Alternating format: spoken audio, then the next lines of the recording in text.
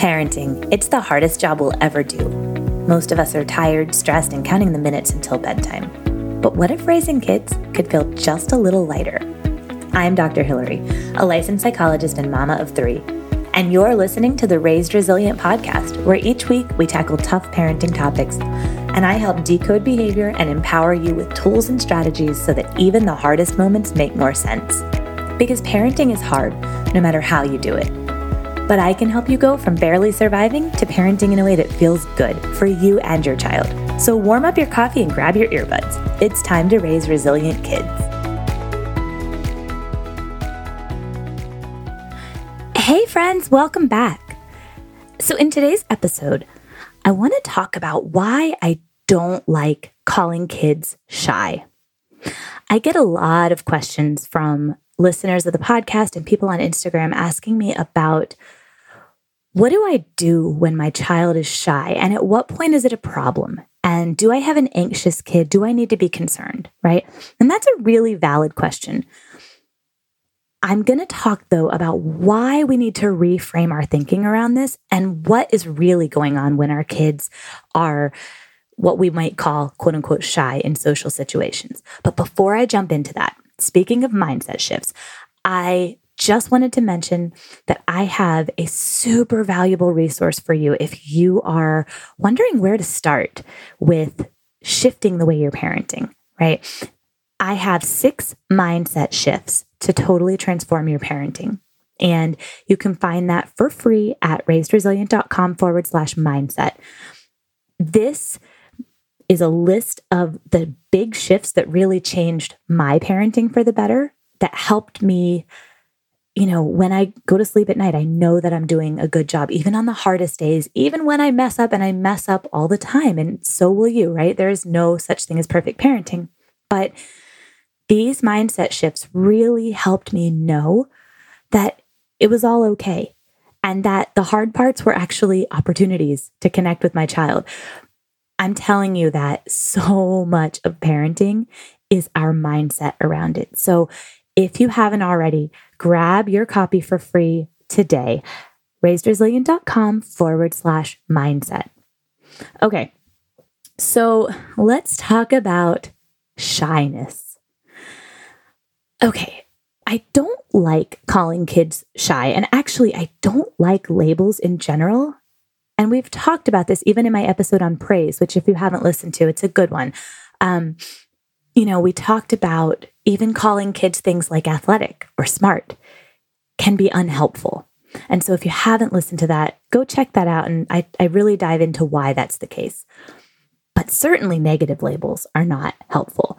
And I'm going to do a whole episode on the things we say about our kids and why those tend to be unhelpful. But I feel like shyness deserves its own whole episode, right? Because it's something that we all deal with a lot, actually.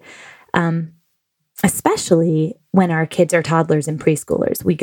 It's very normal for them to go through phases where they are more hesitant around strangers or people they don't see often. That is so normal. So if you have a toddler or a preschooler, I just need you to hear this, that is so normal. Even if they were talking to everyone a month ago and now they're a little less willing to do that, that's so normal and healthy.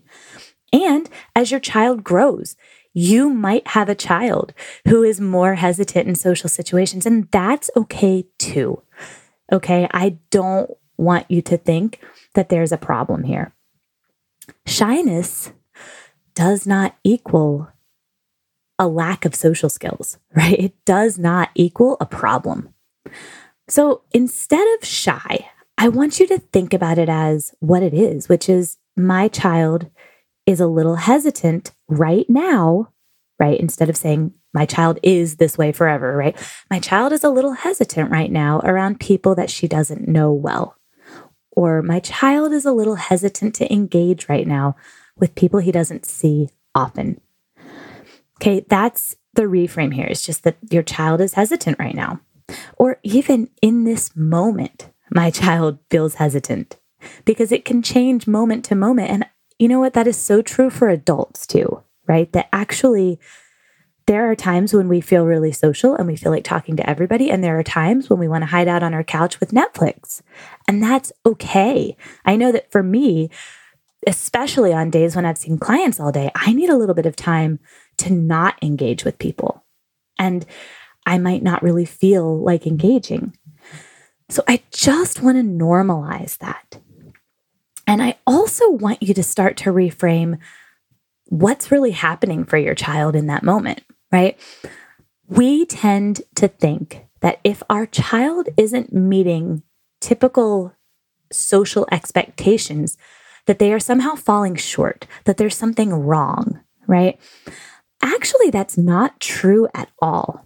I want you to think about what is required for a kid who goes to a playground, say, and there's all these kids playing together, and maybe their older sibling runs off and goes and plays, and they are sitting next to you, not doing the thing that on some level they know is expected of them.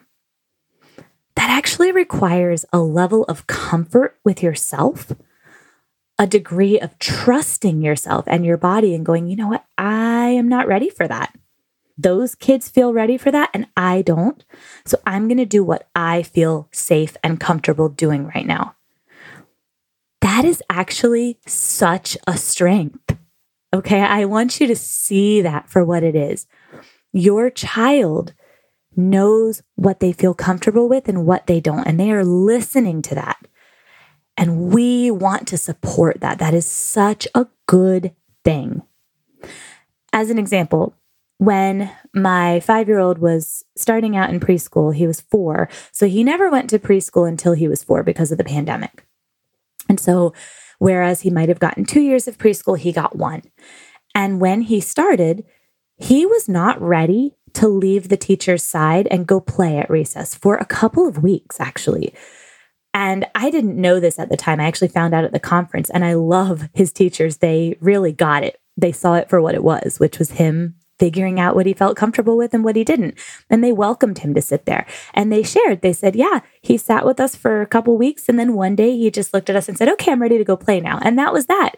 And then he was Mr. Social Butterfly. And I was so proud when I heard that. I was like, yes, he knew what he felt comfortable with. And he listened to that instead of feeling like he had to go play because that was the expectation. He listened to his body and said, I'm not ready yet. And then when he was ready, look at him. He soared. He went off and just made so many friends and started coming home and telling me about all the kids he was playing with. He knew when he was ready. He trusted himself. And he didn't feel bad about sitting with the teachers. He didn't feel like he was doing something wrong. He knew that he was doing what his body felt ready to do. So I want you to start to see your child's, what you would have called shyness, your child's hesitation as actually a really good thing. I know how hard this is. When I was a first-time mom, my oldest at the time was, I think, 2.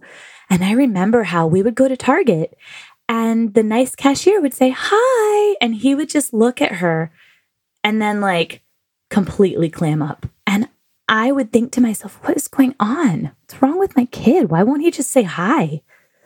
Like, is he going to struggle socially? Is this a problem? And I'm a psychologist, right? I understand child development enough to know if I really wanted to think deeply about it, no, that he's fine. And I kind of knew that all along.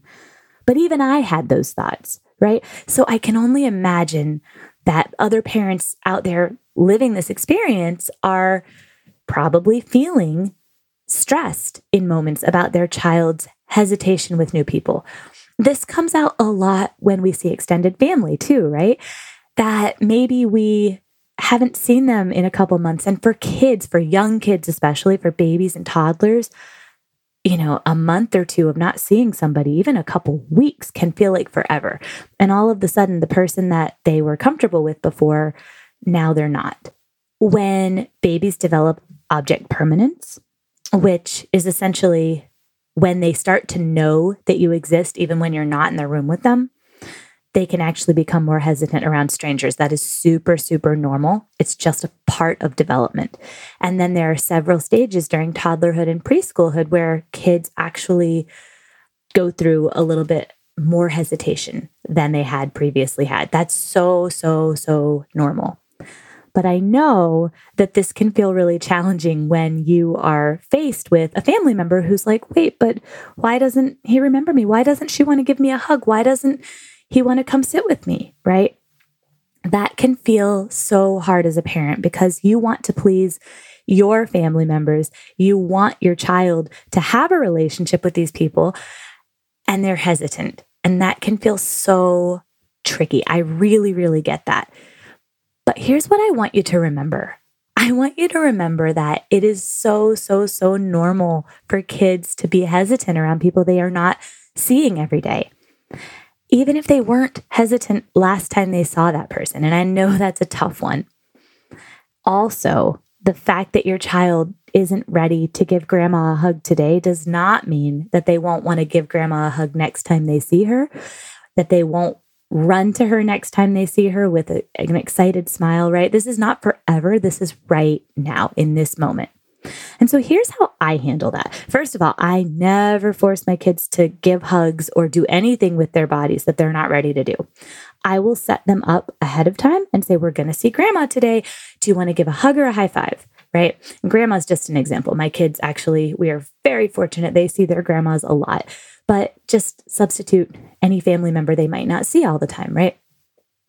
We're going to see grandma today. Do you want to give a hug or a high five? Right? Or do you want to wave and say hi? So that way my kids have options. And for a long time, they actually picked the high five. That's what they felt okay with. Now they will give hugs, right? That's what they want to do. They want to hug their grandmas. But that wasn't always the case, right? Especially when we lived in another state. We didn't always live right next to their grandmas, right? So that was challenging, right? That they weren't ready to give hugs all the time, but we would never force that. We would say, we're going to say hi. How do you want to say hi, right? And give them some options ahead of time and respect the fact that maybe they weren't ready to even say hi at all. And then what I would say in those moments, I would say to the other person, it looks like he's a little hesitant right now. I know he'll say hi when he's ready, right? And I would say that within earshot, right? So that my child feels empowered to come over and engage when they feel ready. That is the most respectful thing we can do in these moments. It's so, so, so important to respect our child's bodily autonomy. And I want to just take a moment and play this out because I think sometimes it's easy to get caught up in this thinking of, well, what's the big deal? It's grandma. She's a safe person. It's okay that I want my kid to give my mom a hug, right? Yes, it is okay that you want that. But if we're thinking down the line, the message we don't want to send is that, you know what? This other person who wants the hug, their feelings and their desires are more important than yours. So don't listen to that feeling in your body that's telling you, I don't feel comfortable with this. Go give the hug anyway. Well, what does that look like when your child is a teenager at a party, right? Well, I don't really feel comfortable getting in this car with this person who's been drinking, but I don't want to make them feel bad. So I'm just not going to say anything. I know that might sound extreme to jump from not giving a hug in the early years to getting in a car with someone who's been drinking as a teenager. But this is a real thing. If we train our kids, if we wire them over the years to believe that they've got to please others before they listen to themselves, it's a dangerous thing to wire into them. And if that's our MO, well, you do this because that's what's expected of you. You go down the slide, even if your body doesn't feel ready. You give that hug. If this is how we treat our kids, if we look at everything, if we look at their hesitation, if we look at the moments where they aren't ready to do something and we push them, make them feel bad or shame them for not feeling ready, they will get the message over time that, you know what? Doesn't really matter what I feel in my body. My job is to make this other person feel comfortable. Now, again, if this is something that you have done in the past, you've had your child give a hug when they weren't ready, or you've said, oh, come on, go down the slide. You can do it. I know there's nothing to be scared of, right? If you've ever done that, deep breaths. You are not there. This is never too late to shift how we're doing things, and you have not done irreparable damage, okay? But I would encourage you to shift going forward how you approach these situations. Let's take the slide example, right? This is a common one. Let's say your child is at the top of the slide or, about to try something different on the playground. And we're saying, okay, go ahead. I'm right here. And our child gets up there and says, not ready to do this. I don't want to. And we start to go, oh my gosh, why is my kid being so scared? Why is my child totally unwilling to try things? Why is she so cautious? What's wrong? Well, nothing's wrong. Your child is tuned into their body and they are listening to those signals saying, I am not ready. That's a wonderful thing. Like for real, celebrate that. And here's what you say. I get it. You don't feel ready to go down the slide. I know you'll try it when you're ready. That one line, I know you'll do it when you feel ready, is so powerful in parenting. That is one that you're going to want to put in your back pocket and pull out in a variety of situations. It works great for potty training, right? I know that you'll go use the potty when your body needs to go, right? I know I have a lot of parents ask me questions about, my child's potty trained, but they still choose to poop in a diaper. What's going on? This is another chance to use that line. I know you'll put your poop in the potty when you feel ready, right? And potty training is its own whole topic. I know you know that, and I will do an episode dedicated to that in the future. But it's another great example of letting our kids be the boss of their bodies and not forcing them to do things before they feel ready. So when you are at the playground and your child feels, hesitant to go and engage, your only job is to say something like, okay, I get it. It feels more comfortable to sit next to me right now. You'll know when you're ready, right? Or you're the only one in your body. So I know that you're listening to what your body's telling you to do, and you will know when you feel ready to go play, right? These are the kinds of things that we want to say when our kids are hesitant. And here's why it's so important to use the proper language around this. And I don't want to say proper like it's not right or wrong necessarily, but the language that we use really does matter. Okay?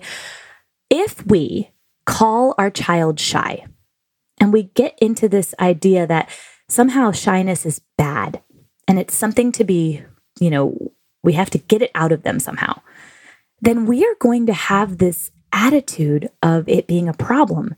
And even if we don't say that to them, it's going to come out in our interactions. Okay. For example, when I would take my child to Target and he would ignore the cashier when she said hi, if I am thinking, gosh, he's shy, what is going on? What's wrong with him? Why is he so shy? What is the problem? What's wrong with me and my parenting? What do I need to do differently? What does he need to do differently? Is this going to be a problem? Then maybe as I'm buckling him into the car seat, I'm annoyed with him because he didn't say hi, right? Or I'm short with him. Our kids pick up on these things. Or maybe I push him in the store, say hi. Why aren't you saying hello? She's speaking to you, right? And that makes a child feel shameful for listening to their body. So the way that we talk and think about our kids matters. And like I said, I'm going to do a whole episode on that because I think it is so, so, so important. But I thought shyness really deserved its own whole talk. So I want you to think about your child's shyness as a strength and stop using the word shy and instead just note to yourself, yep, my child's not ready to talk right now. My child's not ready to say hi. My child is not ready to give a hug. They'll know when they're ready, right? Even to yourself, because how we think about these things is going to impact how we treat our kids. And how we treat our kids is what really wires their brains to know what's expected of them. And I don't know about you, but I want to wire my kids to know that what's expected of them is that they listen to their bodies and that they trust themselves before anything else. And just to ease your mind, because I know what you're probably wondering, okay, fine, they trust their bodies, but what if their body is telling them to just be this very non-social, unkind person? And I promise you that is not what happens when we empower our kids to trust their bodies, okay? Take my oldest, for example, who was so hesitant in new social situations as a toddler and preschooler that he would completely ignore the cashier sometimes, right? Well, he's now a rising third grader and he is a social butterfly and does beautifully in new situations. He's the kid that is off to the races at the playground before I even have a chance to say goodbye. Okay. He's the kid who runs into the school building as early as he possibly can because he wants to go play with the STEM toys with his friends. That's who he is. And that's who trusting his body has led him to become. Same thing with my middle kiddo, right? He sat next to the teacher for a couple of weeks at recess. And then he was ready and he did great. And when we met his new kindergarten teacher recently, she asked him if he was ready for kindergarten. And I prepared myself for the fact that he might just look at her and go, not say anything, right? And to my surprise, he said, I am so ready. I can't wait. He said it loudly and proudly and confidently because he felt ready to engage, right? So trusting our kids really means empowering them, getting out of their way, and letting them trust themselves and do things on their timeline when they feel ready. Okay? So if we can reframe the way that we look at and think about shyness and stop using it as a label, because again, I think in our society, it's such a negative label, but start looking at it instead as my kid is trusting herself to know when she's ready. My kid is trusting himself to know when he's ready. When we can do that, then we will truly be empowering our kids and wiring them to really have deeply rooted self-confidence and self-trust.